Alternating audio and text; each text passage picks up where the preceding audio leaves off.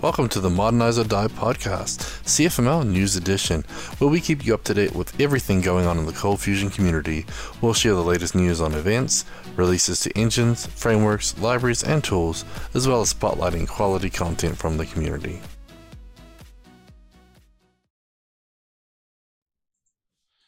Hello and welcome to the Modernize or Die podcast, CFML News Edition. Today is April 5th. This is episode 142, and I am Eric Peterson. Joined with me is Mr. Brad Wood. How you doing, Brad? Dr. B to you. That's right.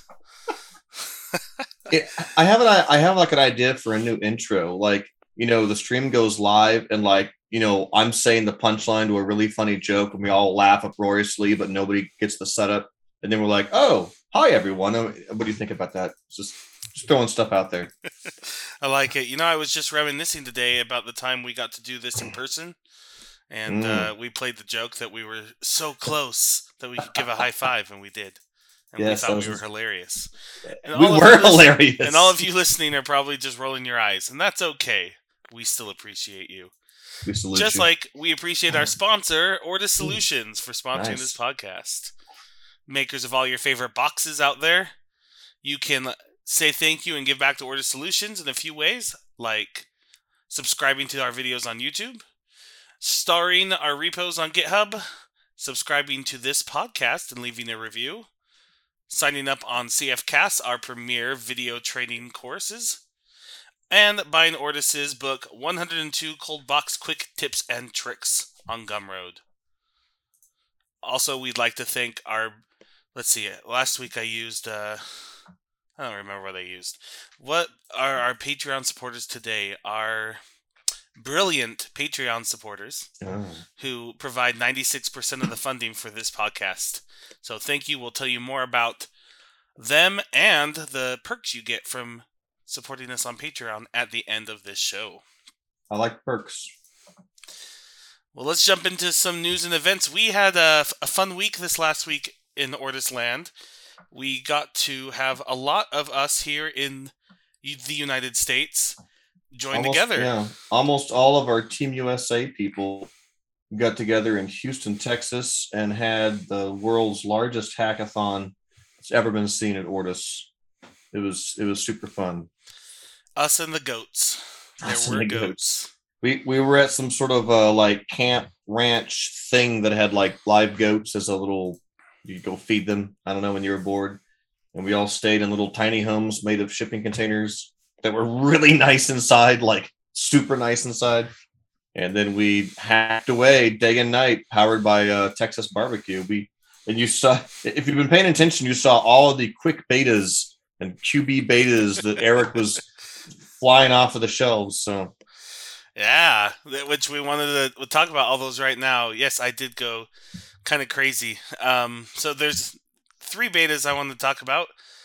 The quick one's the most interesting. In fact, I've been working on a blog post about it that's going to be coming out soon. Basically because quick got quick. About 50% decrease in execution time. I'm not sure if you say 50% decrease or twice as fast, but either way, fast. If you're Luis, you say 5 times as fast. Yeah, I don't know if the math backs that up.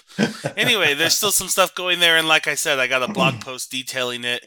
That I think is pretty interesting coming out. So you can try that right now. There is only, don't let the major version number scare you. There's only one small migration you need to make in your code to make it work, and you should just enjoy the twice as fast code. So. Yeah, it was fun. Gavin cranked for a while. Eric. Whoever your name is, person on the other side of my screen. So we were all in one room helping everyone all at the same time. Eric cranked for a while, just was some kind of CF timer type tags, start and stop stuff. And then I was like, Eric, you using Fusion Reactor Profiler to figure out what left little slow things are in quick? And he was like, no, I always have to reinstall it. Come show me how to do it. So we installed Fusion Reactor, and we were using the Fusion Reactor Profiler feature. And I mean, it was digging down into all the little nitty gritty parts of quick. And, we found stuff we thought we were doing once and we were doing it 500 times. And it was, taking 200 milliseconds so we could shave that down to 13, or I don't know what the numbers all were, but it was lots of fun. Anyway, little bump there, the Fusion Reactor Profiler for doing some fun deep debugging into all the little parts of Quick that we could make faster. That's right. In fact, I noticed later on we have a blog post from Ben Nadal about Fusion Reactor subtransactions that makes me want to go jump back in there. Yeah, I thought about it the other day, but I didn't mention it out loud. I have a little library on ForgeBox that'll give you a little like start and stop method that'll make the Java calls behind the scenes that will let you register subtransactions. It's really that easy. You go to the main transaction in Fusion Reactor Web UI, and then on the Relations tab, you can open it up and you can see all the sub transactions inside of it, which you can arbitrarily define, to be whatever you want, and it gives you timing in them. Any like database calls that happen will also be appropriately nested inside of them. It's really great to do just kind of total custom profiling. But anyway, that wasn't meant to be a Fusion Reactor spot. That was meant to be a quick spot. But no worries. I have to ask the question now. So if you have a transaction name, a sub-transaction, and you've given it the same name, and it gets called multiple times, do they group or do they stack along the timeline? Does that make sense? It makes sense. I don't actually know. All right. I've never actually tried that. I will report back to you because that's what I want to do. So anyways, all you Quick users, go get that lovely speed increase. There was a QB beta, which is less interesting. It just fixed some bugs in the current beta. I think I have one more feature to add there before wrapping up, so that should be releasing soon. And then this one's exciting for anybody using ColdBox Elixir. My name's on this package, but this was all John Clausen here. A version 4 beta running on Webpack 5, Node 16 Plus, all the updated dependencies to get NPM to stop yelling at you. It is out now. The migration guide, again, there is almost no code migration, just basically having to wipe your Node modules and letting Node figure out what versions of dependencies it wants now. You're going to say wipe your nose. Yeah, it's similar.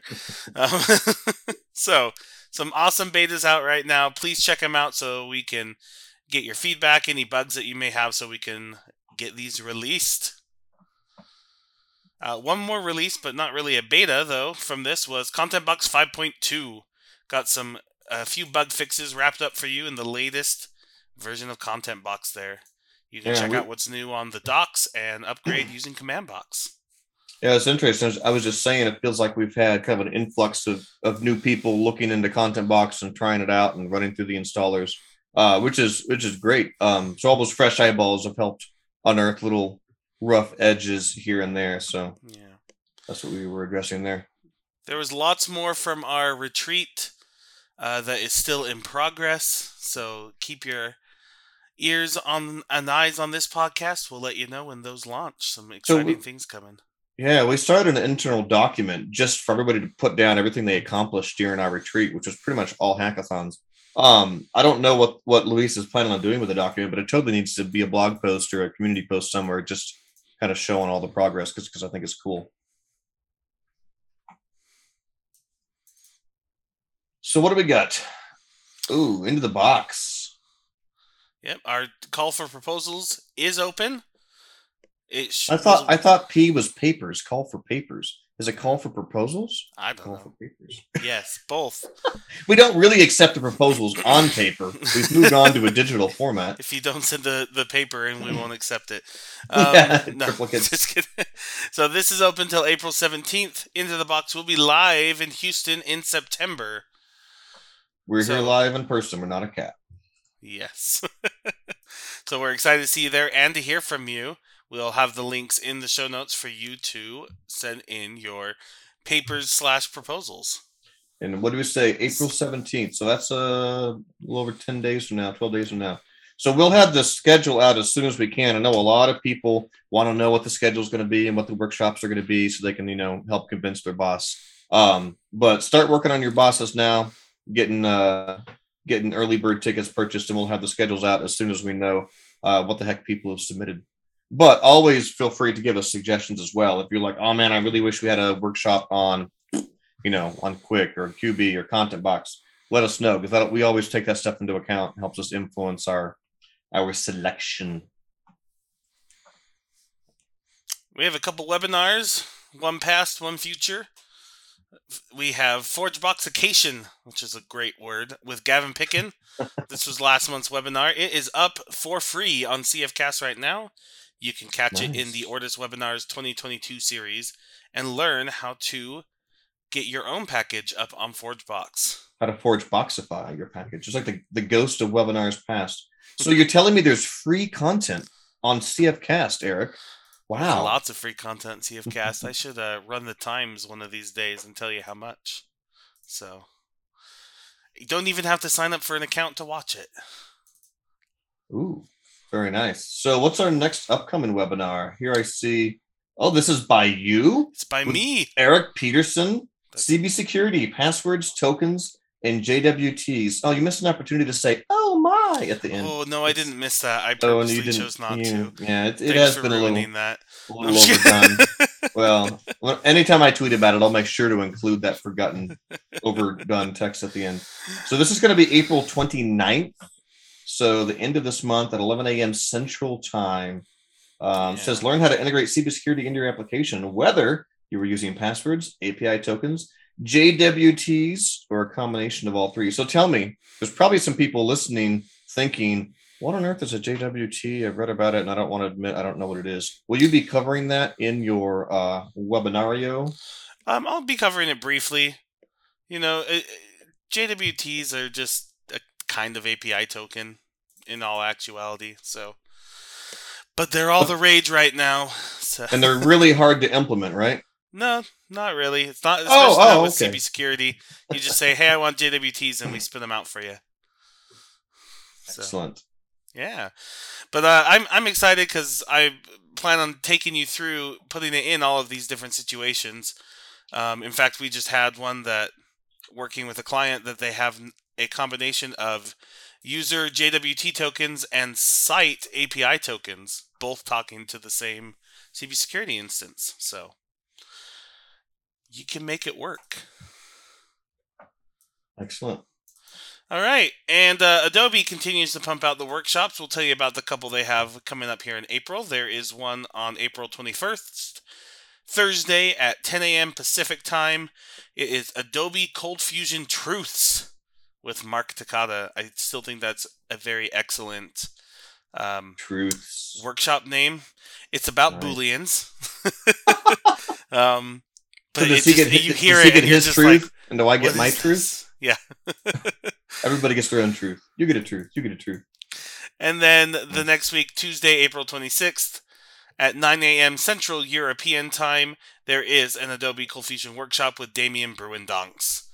There are more coming up as well. They have May posted as well, and you can find that on their website. And we'll have that link in the show notes so you can check it out. Excellent. All right, Brad, how about you tell us about what's new on CFcast this week?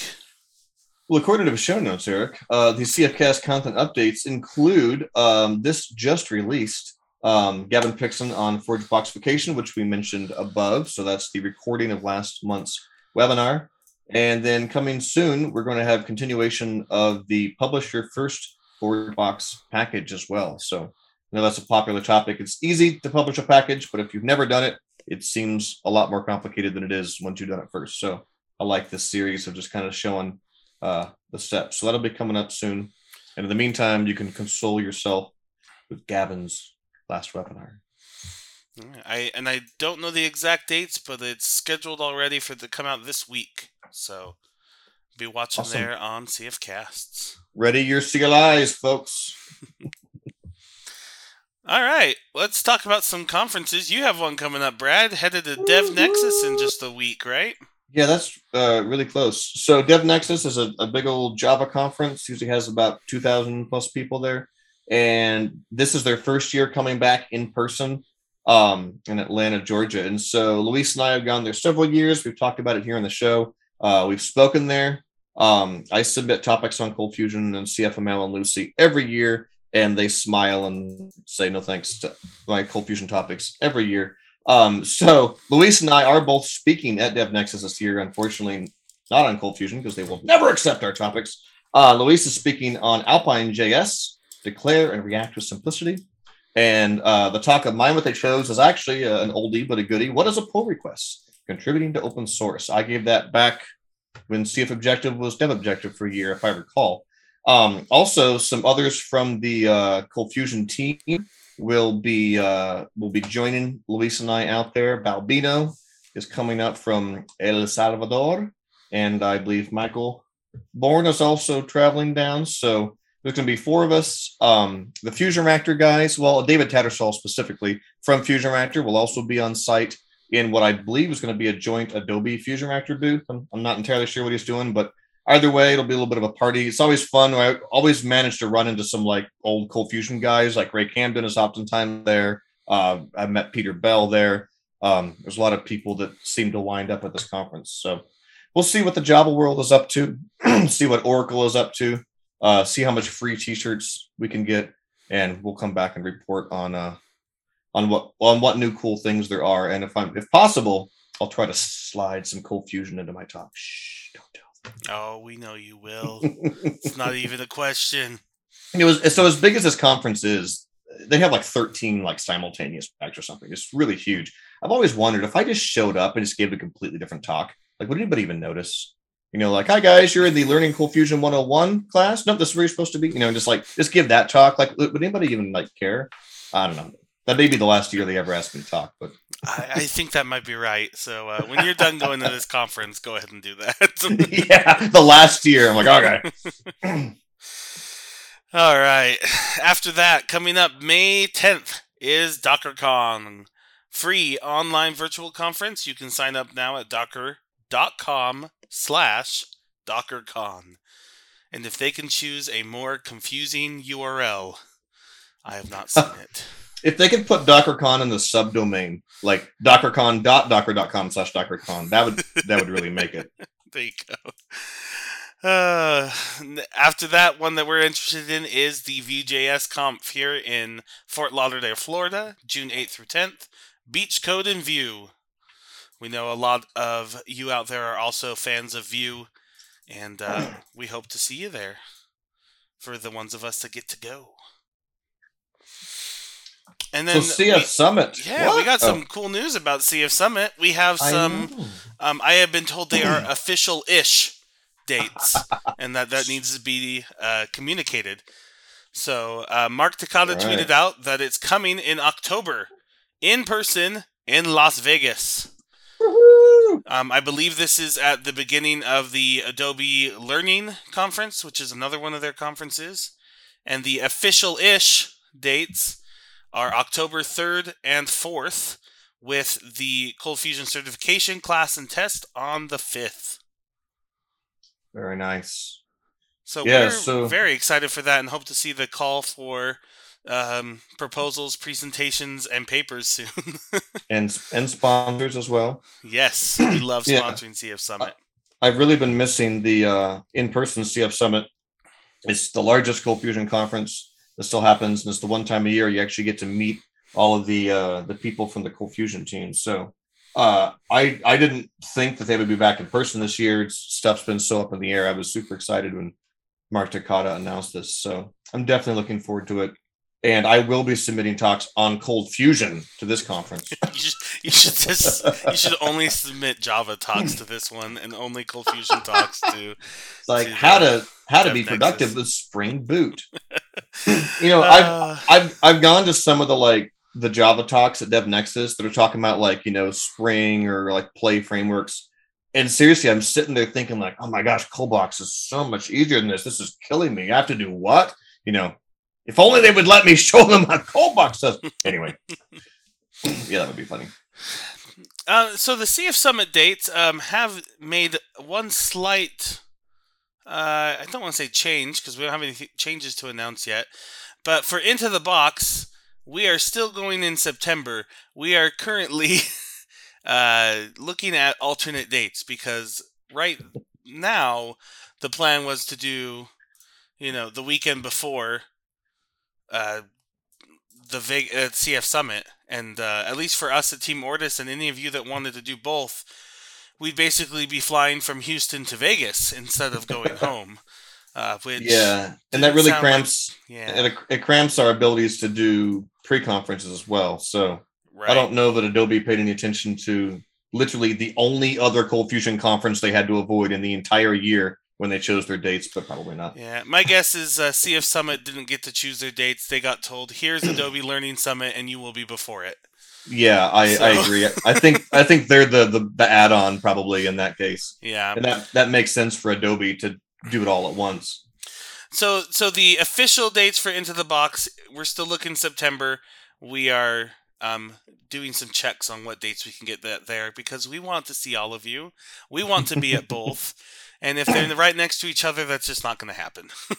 Yeah. So we're looking at earlier September, but as soon as we know, we will try to get those out so you guys can finalize your plans. We thought we had our dates, and then we're like, crap, it's not going to work very well. So I do believe, in the spirit of official-ish announcements, our plan is to move Into the Box back to May for next year.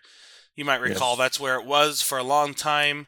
And we moved it to September in 2021, hoping to go in person, thinking that we were rounding the end of the pandemic at the time. Mm-hmm. It turned out not to happen quite like we thought, and we've been kind of stuck in September. So this will probably be our last year in September, moving back to May next year. But again, official-ish. You can't quote me on it or hold me to it. You said in the podcast, it's legally binding. Yeah. So speaking of Into the Boxes, we also have our Into the Box LATAM for Latin America. That was in person in San Salvador the first year, and then COVID happened, so it was online. Have there only been 2 ITB LATAMs? Is that right? I'm not sure. I think we're on our third, actually. Is it? Did we do 2 in person? Or I'm sorry, 2 online? Balbino probably knows. Balbino was at the first in-person ITB LATAM. And that was the first time he actually met all the Ortus people, and now he works with us, which is pretty cool. But anyway, so that is coming up in person again as well. So our tentative dates are December 1st and 2nd, and that's for Into the Box Latin America 2022. So keep that in your sights. Anyone you know in the Latin America area, that will be happening again in San Salvador. And if I'm lucky, maybe I'll get to go down there. In person to be a part of it. So awesome. CF Camp, we are all shrug emoji. We're all waiting for the glorious announcement that the CF Camp is back. We hope that comes soon.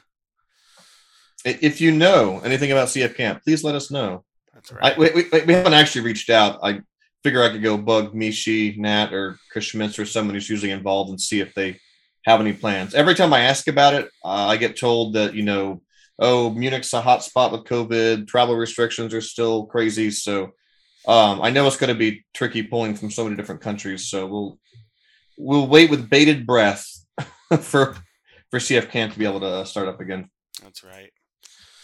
And if you are looking for more conferences, comps.tech has you covered. In fact, you can see the one Cold Fusion conference currently listed there, which is us, Into the Box.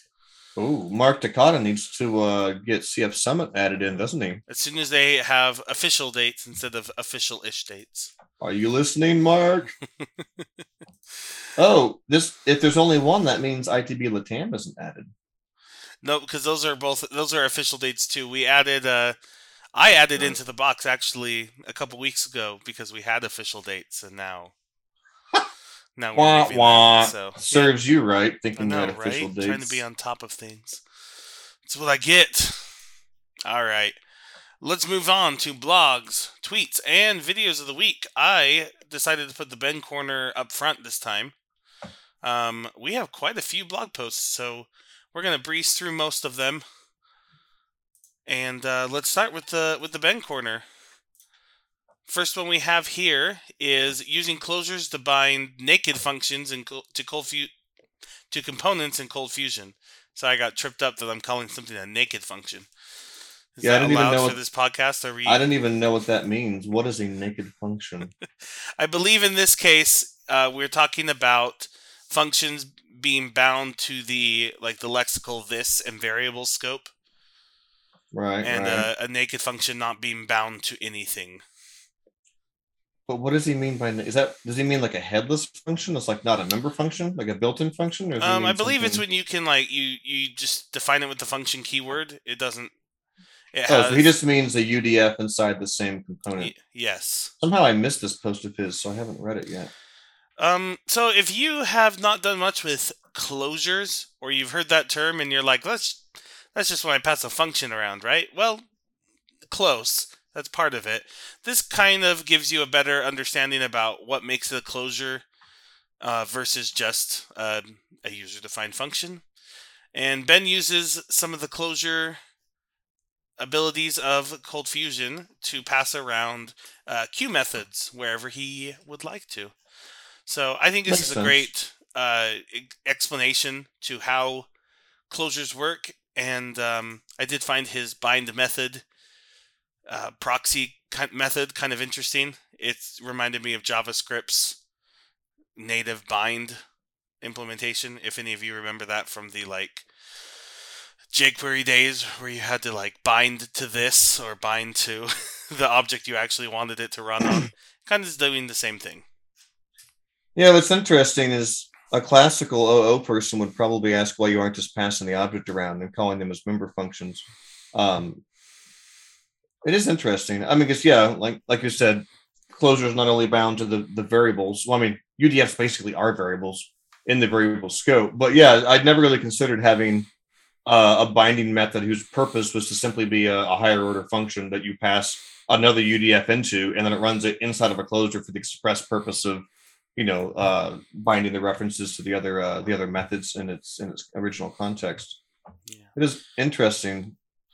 I would speak a small word of caution here about closure performance, which is that the more that you bind over and collect, from the this and the variable scope, you might find that some of these things don't get cleaned up, garbage collected when you thought they would, because they live for a lot longer. So, as usual, if you think you have a problem, measure before just randomly changing things.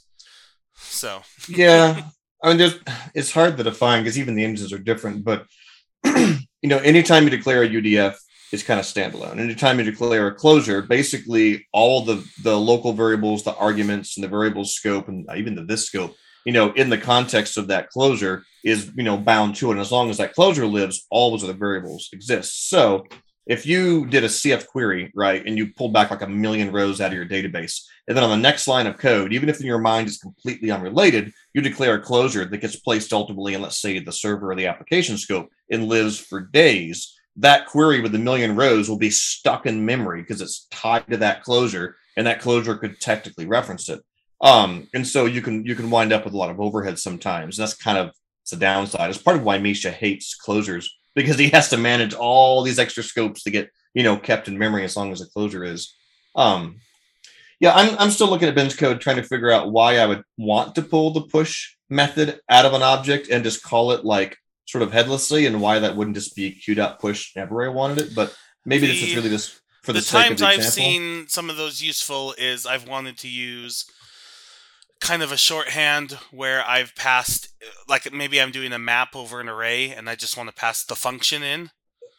But the function needs to reference some other lexical scope, and all of a sudden it's running in the context of my component. So that's why I usually just define the closure right there, and instead of rebinding it. But this is another use case. So it's interesting. And I can say for sure, when you pull just a normal UDF out of a component, the variable scope, switches. So if you have a CFC and you have a UDF, just a normal UDF that says, dump variables, and you pull that reference out and you stick it in a different CFC, it'll now be dumping variables in every CFC, which is obviously different from how a closure behaves. But anyway, very interesting. And I think it's worth reading through to get a better understanding, since there's a lot of ambiguity to some people and how it works. Oh, the next one is the one you were talking about, the sub transactions. Yeah, so this one, Ben talks about getting Fusion Reactor set up on his blog. Previously, he's talked about using it in his work app. And this time, he's on his blog and he's creating tracked transactions. And my favorite isn't the code; he has a picture in there showing the tracing, where you can see the full web request, and here's the on request start place, and here's the processing index place, and like, yes, I need to put this into Quick, and I need to see this breakdown. So what's interesting is Luis wrote, what did he call it? Profile Box? Luis wrote a module years ago for ColdBox, which basically tapped into all the ColdBox interceptors, pre-view render, post-view render, pre-interception, post-interception, like all this stuff. And it would send all these metrics straight to Fusion Reactor, and you could track your view renderings, your handler executions. Even you could graph the contents of your caches. It was super cool, and it used the whole API. The unfortunate thing was we tried to sell it as a commercial module, as like a value add-on, and basically nobody would buy it. It was like super cool, amazing, awesome. And everyone was like, nah, we don't need that. And so we basically just quit messing with it quite a few years back. But it's basically the kind of stuff Ben is showing here, but it was all ColdBox, and you just drop the module in and the magic just happened. I see a blog post from you, Brad, on July 2013 about Profile Box. That was a long time ago. It was. And so it is no longer for sale, but if any of you out there are like, wait, I want that now, like, reach out. I mean, I would say I want that, and I'm willing to invest some money into it. I had asked Luis at the time when we just said, all right, we're going to stop trying to sell this, if we were going to just open source it. And I think we kind of forgot about it because nobody really cared about it anyway. And so I think it just in some private repo sitting somewhere. But it has, examples of everything. If you're wanting to do some of the stuff that Ben is doing, I would encourage you to look at the Frappy SDK that I have on ForgeBox and GitHub. It does not require ColdBox, even though the examples show installing it with CommandBox, because, it's the easiest way to do it. But it does a lot of what Ben has. I don't know if it does everything. It could be easily added to. But it's what I'm using whenever I want to do this, and it abstracts the Java calls as well as the creation of the Java classes, and it falls back if Fusion Reactor is not installed. Anyway, I'd recommend you looking at that. And Ben, if you're listening, why didn't you use Frappy SDK? Anyway, but yeah, I already wrote that. I have clients using it, and it helps you do what Ben's doing, but within my opinion, less boilerplate, all the Java casting you don't need to worry about. But yeah. All right, we'll throw that link to the ForgeBox module for the Frappy SDK in the show notes. The next one's pretty quick. Ben talks about a shortcode redirect, so he has it's like bj.am.in or something like that. Shortcodes, they were all the rage like a decade and a half ago. Now it's just kind of all automatic. But he has been using it to just do kind of a blind redirect in his ColdFusion code to his main site. And he moved that to Netlify, which is a service for running various websites, mostly like Jamstack, so like your JavaScript front end kind of things. But in this case, it doesn't run anything on Netlify, it just handles the redirects. And the benefit here that he had was it has automatic SSL. So, kind of, I don't know, it's a neat thing to read. I can't really think of a use case I have for it, but that doesn't mean it wasn't a neat idea. Next up, I'll be honest, I read this and my brain still hurts. This is basically about date math in ColdFusion. It's entitled, Adding Create Time Span to Date Time Values in ColdFusion.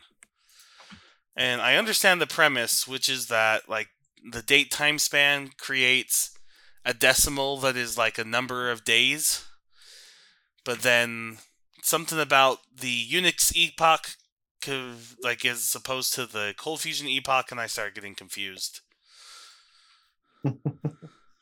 I didn't read it, but I just scrolled through it, and there was a lot of confusion, so I don't know what it means either. But basically, date math is hard. And he's given us a way to again, add that time span, that fractional number of days into a date object and get a date object out. It sort of seems like a missed opportunity in Cold Fusion. In the spirit of making hard things easy and providing, helper methods around common stuff developers do.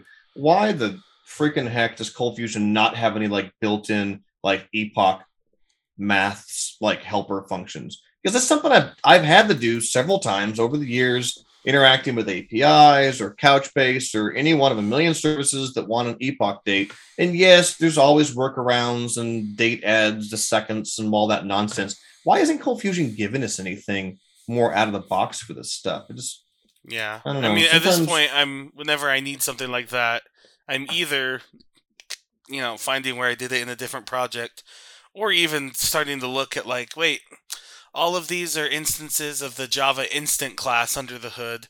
I'll just call toEpochMilli and get it out. Right, yeah. I've done the same thing. There's a lot of...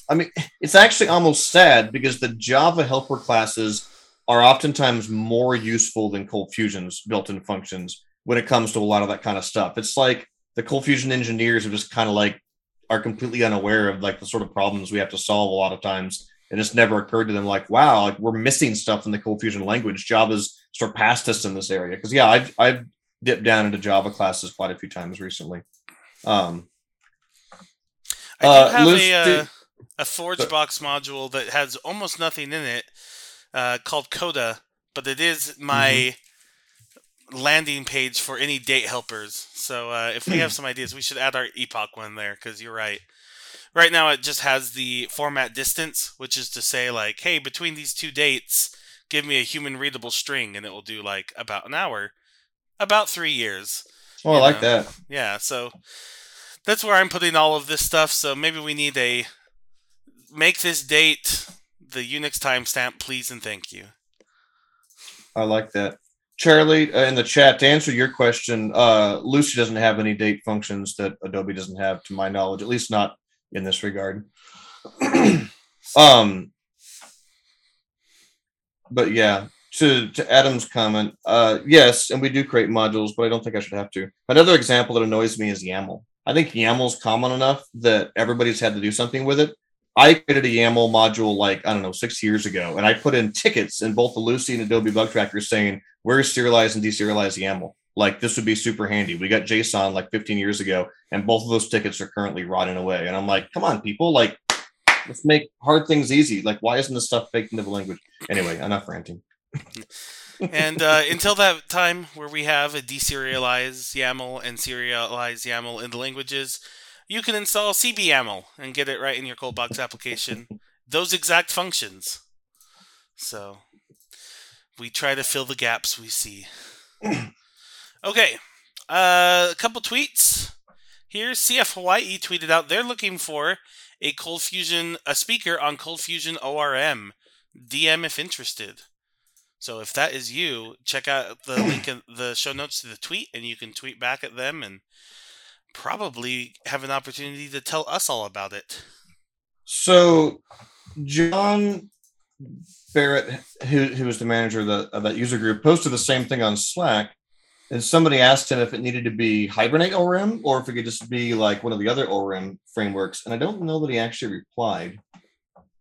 I'm guessing he probably only knows about Hibernate ORM, so that's what he's asking about. But anyway, worth suggesting, I suppose, if you're willing to do something on maybe Quick ORM and you wanted to suggest that to him.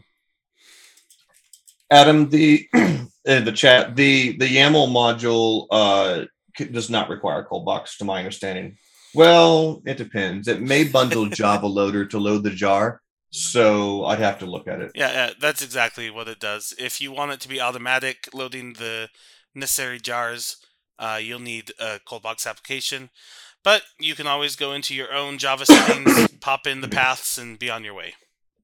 Yeah, and that's one of the really annoying things on my rant of, oh my gosh, why have Adobe and Lucy not solved this? Actually, Lucy has, Adobe hasn't, which is I can't load ad hoc jars at runtime from a third-party module without having to have the developer edit their stupid application.cfc, right? I want to be able to take a module, I just drop it in, install my module, boom, jars are automatically added to the class path. Lucy does allow that. They have like the third or fourth argument to create object, right? They also have the action update to CF settings. You can update this Java settings. Adobe has nothing. Their answer is, well, you have to go edit this completely unrelated file and add your jars as a manual step before the code can run, which is why we still use Java Loader in some of our crap, because that's the only way to have a cross-engine compatible method of loading jars, just purely on the fly from a third-party module, which pisses me off to no end. But it's like, like they're completely unaware of it. I don't know. It annoys me so much. But that always makes it more difficult because you have this, like, if you're in ColdBox, yeah, boom, install, blah, jars are loaded. It's amazing. If it's outside of ColdBox and it's always like, oh, no, hold on, manual steps. I don't know. It makes me angry thinking about it. Let's move on. Tell us how you really feel, Brad. I know. It shouldn't be this hard. We're a freaking JVM language. That should be our jam, you know? And it's missing so much sometimes. All right. Well, we're going to include a tweet from Team Ortus just to show off a couple fun pictures of us at our big retreat. Like we told you, there's more fun things coming. I mean, if I had to drop some teasers, I know that we're getting Elasticsearch support in ForgeBox coming soon. I've been working on a queue implementation.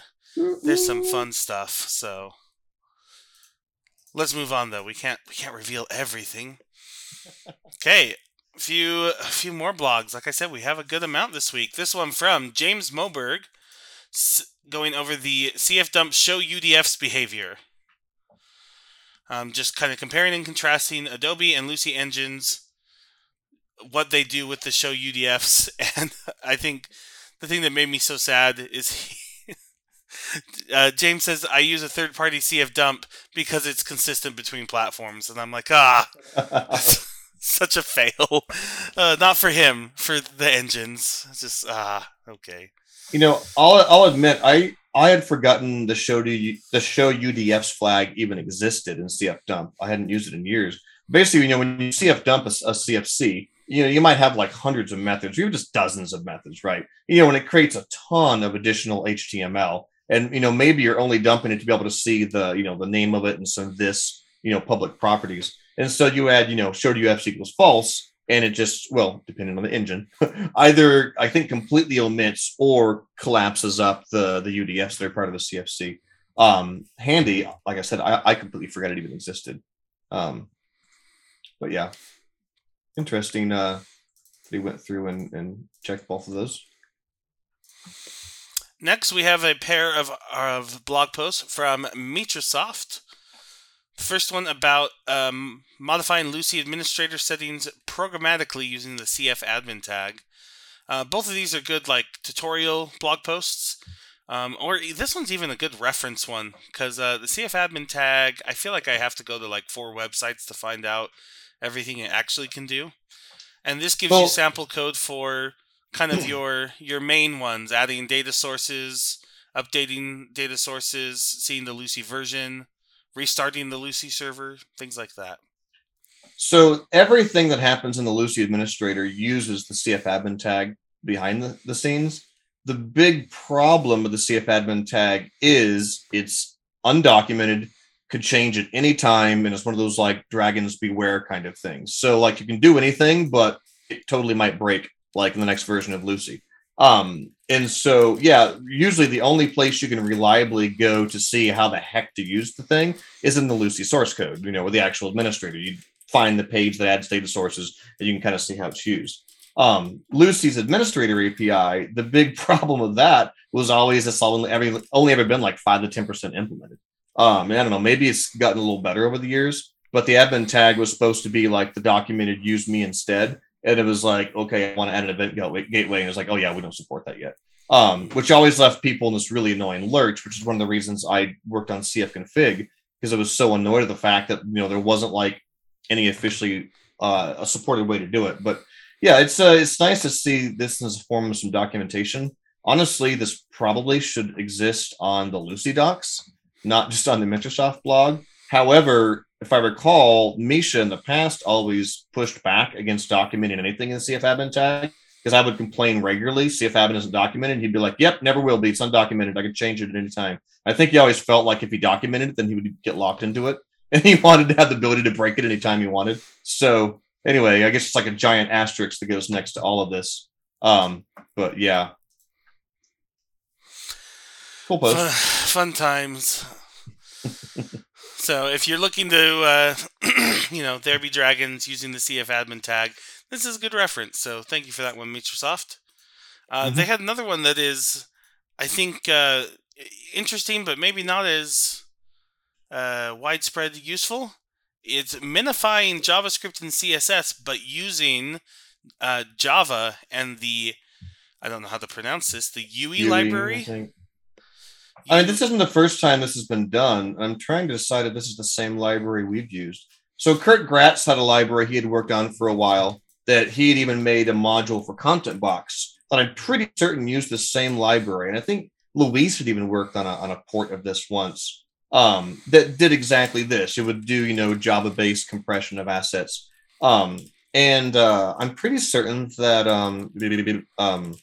Gunnar Lieb from Frankfurt also has a similar command box module, but uses a library, either this or something similar to it. But like you said, I've always seen very few people that go down the route of minimizing assets with Cold Fusion. I think most people just use NPM tooling. I'm pretty certain it's what we use everywhere. Right. But yeah, I mean, it's not to say it isn't kind of cool and interesting. It's like I said, it's not the first time someone's done this, but yeah. I guess I thought of it because we've been seeing a lot of work in the kind of the low to no JavaScript tools. CBWire being one of them that is being developed at Ortus, where you don't really have to write as much JavaScript, and maybe you could get away with no JavaScript build pipeline, which, I mean, I love a lot of stuff in the JavaScript world, but that's not one of them. So, interesting idea. And we'll throw that one in the show notes as well. Okay, I think I put a couple, one question from Stack Overflow in here. Mostly self-serving. So this is a question about how to print or display the CF query with the CF query param values replaced in it. So this is the idea that they've written a query, they've put in all the params, and when they dump it out, they want to basically have a query they can copy and throw in. And they didn't have any answers on the Stack Overflow yet. I wasn't sure if I wanted to put mine on because it felt kind of, I don't know. My answer is use QB, because QB has a way when you dump a query to say, hey, replace all my bindings. And instead of getting all the question marks in your query, you'll actually get bindings in there. Be able to take that out, even see the SQL type that's going in, and use that right away. So that's why I didn't answer the question, because I always hate the Stack Overflow questions that are like, how do I do this in Cold Fusion? And somebody says, use Java, or go use Python. And it's like, it's not that bad, but QB does solve this for you if you are listening. And does not require ColdBox. To be clear, though, are they just asking for the equivalent of what the debugging information of Cold Fusion always historically showed, or what Fusion Reactor shows, where it shows your JDBC calls? Is that basically what they're trying to see? Fusion Reactor shows for sure. I don't know about the first one, where it replaces any question marks or colon param names with the actual value. I forget how it's actually formatted, but the parameter values are in. I haven't used Cold Fusion's bottom of the page debugging in years now, but I was pretty certain the values were there. I know Fusion Reactor does it, and I know they have to go through hoops to get everything and combine it back together to make it look like that. But yeah, it's interesting. I know that when you have a database error, if you're calling a store procedure and it blows up, the exception object will have all the parameters that were passed in as part of it. But that only applies in a scenario in which you're catching, some database exception. And I don't know if they're just trying to debug random stuff or what. Question's a little vague without seeing some code. Yeah. So, in any case, I use that question as an excuse to plug something I think is cool about QB. Surprise, surprise. Well, and if I'm not mistaken, QB integrates with Logbox, which allows me to have granular control over each of the different logging categories, right? Mm-hmm. So I can turn on and off individual logs. I mean, just like you do with Log4j and Hibernate, right? You can turn on a very specific logging category or turn it off or change the level. which is a pretty nice use of that. All right. It looks like we got 2 more left in our blogs. And this one is another one that made my brain hurt. It is from Nolan Irk. Haven't heard from him for a while. Hi, Nolan. And it is using Hazelcast with CFML. I noticed Hazelcast is a sponsor at DevNexus coming up here. So that's probably why they seem so familiar, because I think they're a sponsor every year now that you mention it. In fact, I may have some Hazelcast stickers floating around somewhere. But I had no clue what they were, though. Like, literally, I was like, Hazelcast? What do they do? Yeah, their website is very... How do I put it? It feels very enterprisey. I'm trying to read through it, and I have no idea what I'm reading. Looks like something about doing data pipelines. Real-time intelligence. It's a streaming and memory-first application platform for fast, stateful, data-intensive workloads on premises, at the edge, or as a fully managed cloud service. What the heck does that mean? Don't know, but we can go through Nolan's blog post and see how he's using it. It seems to give him some data structures that you might be familiar with. Like he has a map here, and he's putting values into it. I'm guessing it's just in a place that they have access to lots of, like this is maybe all in RAM or something, that you're not using your machine's resources. Is there a difference between this and just like a Couchbase bucket with key values? I don't know. Because it kind of just looks like a basic like cache, but then again, maybe he's only demoing a fraction of the functionality. But there is some like SQL stuff you can do, probably kind of like Couchbase's Nickel queries. So Charlie just said it's another big data streaming solution like Kafka. I thought Kafka was like a message queue, though. Of course, they would say it's very different in ways because it is. So we're going to just point you to this article because I'll tell you, I've read it a couple times and I'm still not quite sure what it does. But if you are in that world of data streaming stuff, Kafka, data pipelines, you'll probably understand this 1,000 times better than I do. So, alrighty, we do have one last minute blog post here. The Adobe ColdFusion Summit recordings from 2021 are now on YouTube. So we'll get that there for you in the show notes, but you can go watch all of the recordings from last year. Or just look up the Adobe ColdFusion user on YouTube, and you'll be able to find them all there as well. Whew! Lots to talk about this week. We should have worked with Adobe to put their videos on CFcast. It is open. Anybody from Adobe, if you'd like that, we'd love to have you. I have to guess that they're probably not going to do that, but that's okay. We'd still love to have it. So does Adobe still have the Adobe TV, or it was like tv.adobe.com or whatever? They used to have an entire like video like service they had built. In fact, Aaron Greenlee from Wrecking Ball Media had built that way back in the day using Coldbox and Hibernate, and it was this whole thing.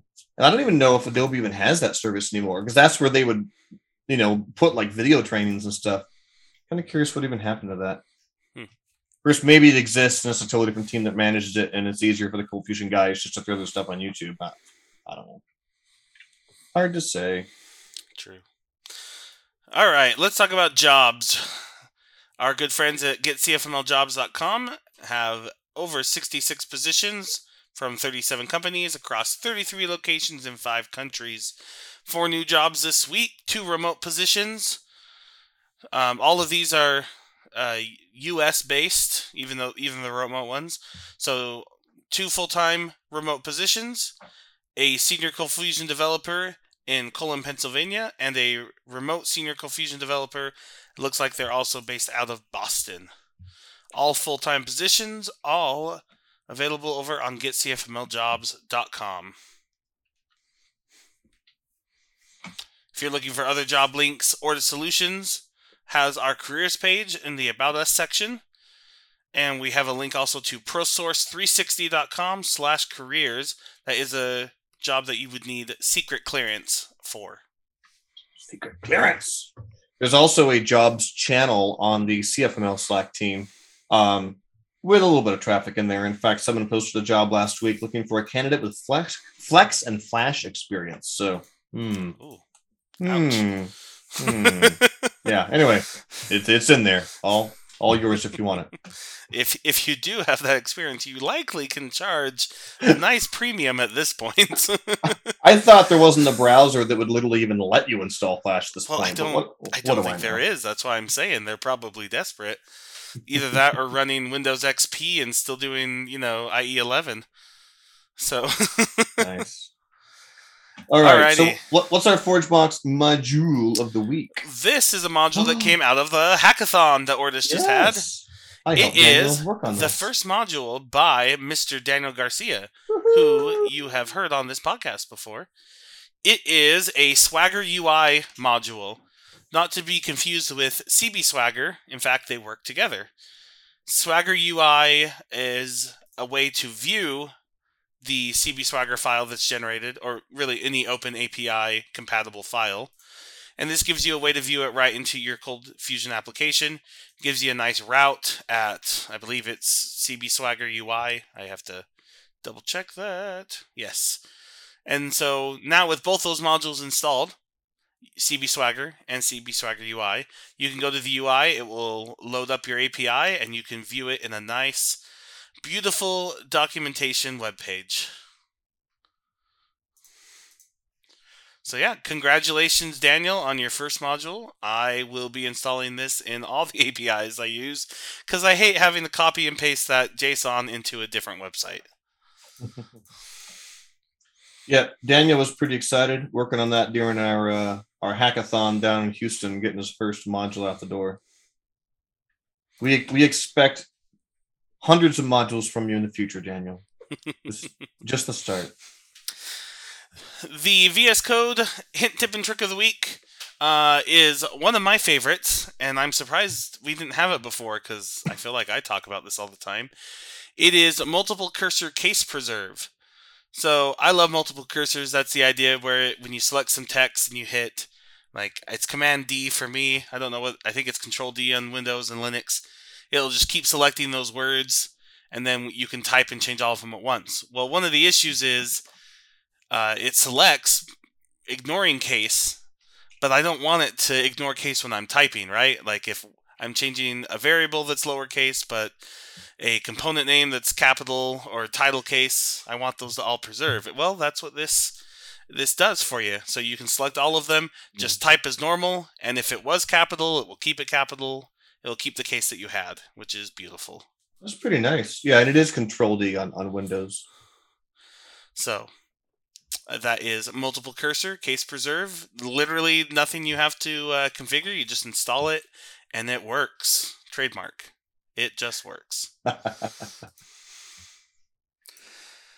Well, we have reached the end of our podcast today. That means it's time to tell you about our... Oh, I forgot the word I used at the beginning for our Patreon supporters. Brilliant Patreon supporters. Thank you, Brad. I need to write those down so I don't forget those. These individuals are personally supporting our open source initiatives to ensure you have access to these great projects like CommandBox, ForgeBox, ColdBox, all the wonderful boxes. TestBox, gotta throw that one in there.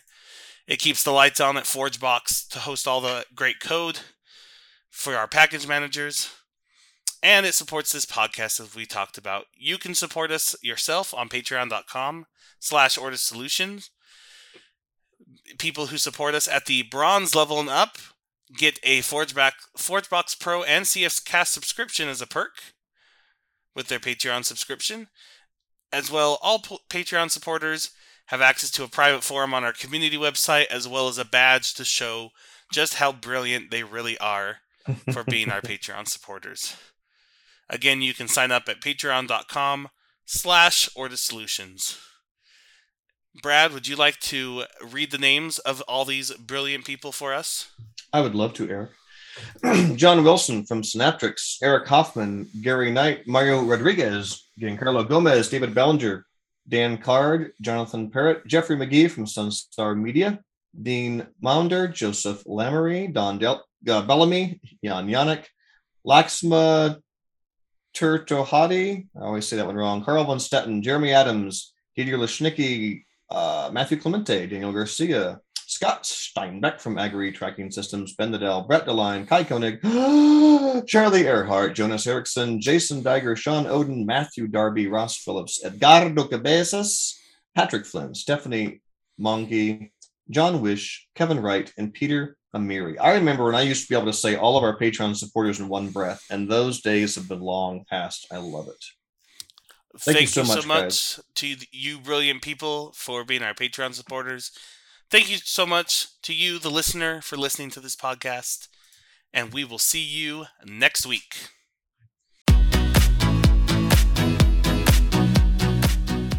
Show notes for this episode can be found at cfmlnews.modernizeordie.io, where you can also subscribe to your favorite podcast player like Spotify or iTunes.